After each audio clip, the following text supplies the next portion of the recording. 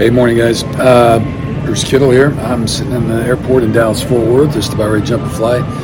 Anyway, Mindful Monday for this week. Niners posted a win over the Cowboys, and so worn out a little bit by that one, but here we are. So being at the airport, I'm kind of out of zone with the chime and all that kind of stuff. I'd encourage you when you get a minute to do your own breath work if you can. Maybe just take a big deep breath in with me. And a big old deep exhale. Repeat that a couple times.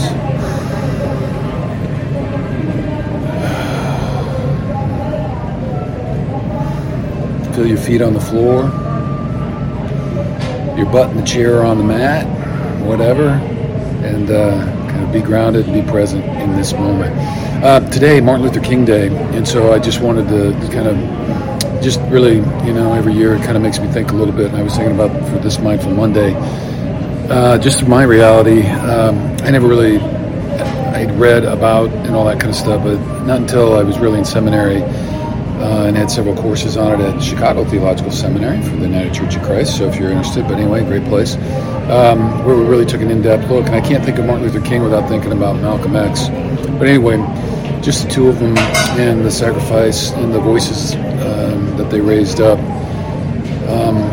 and just the issue around social justice and injustice, economic justice and injustice, and the role of race, and just after everything that we've been through over the last 2 years and beyond, but particularly where a lot of that has been brought to the forefront with George Floyd and all those issues. I'm reminded of the podcast that I did with Rhonda McGee in her book, The Inner Work of Racial Justice, and that learning how to understand each other and take down the walls that divide us really begin within each of us to do our own inner work and checking out our own biases and lessons that we've been taught, and maybe unlearning some of those things. It's the smoky mirror we talked about before.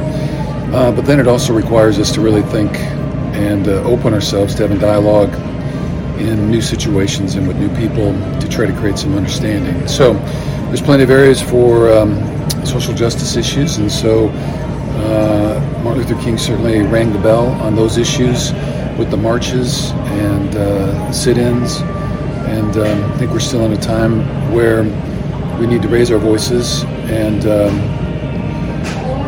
call out things that we don't believe in love and with mercy and understanding, but at the same time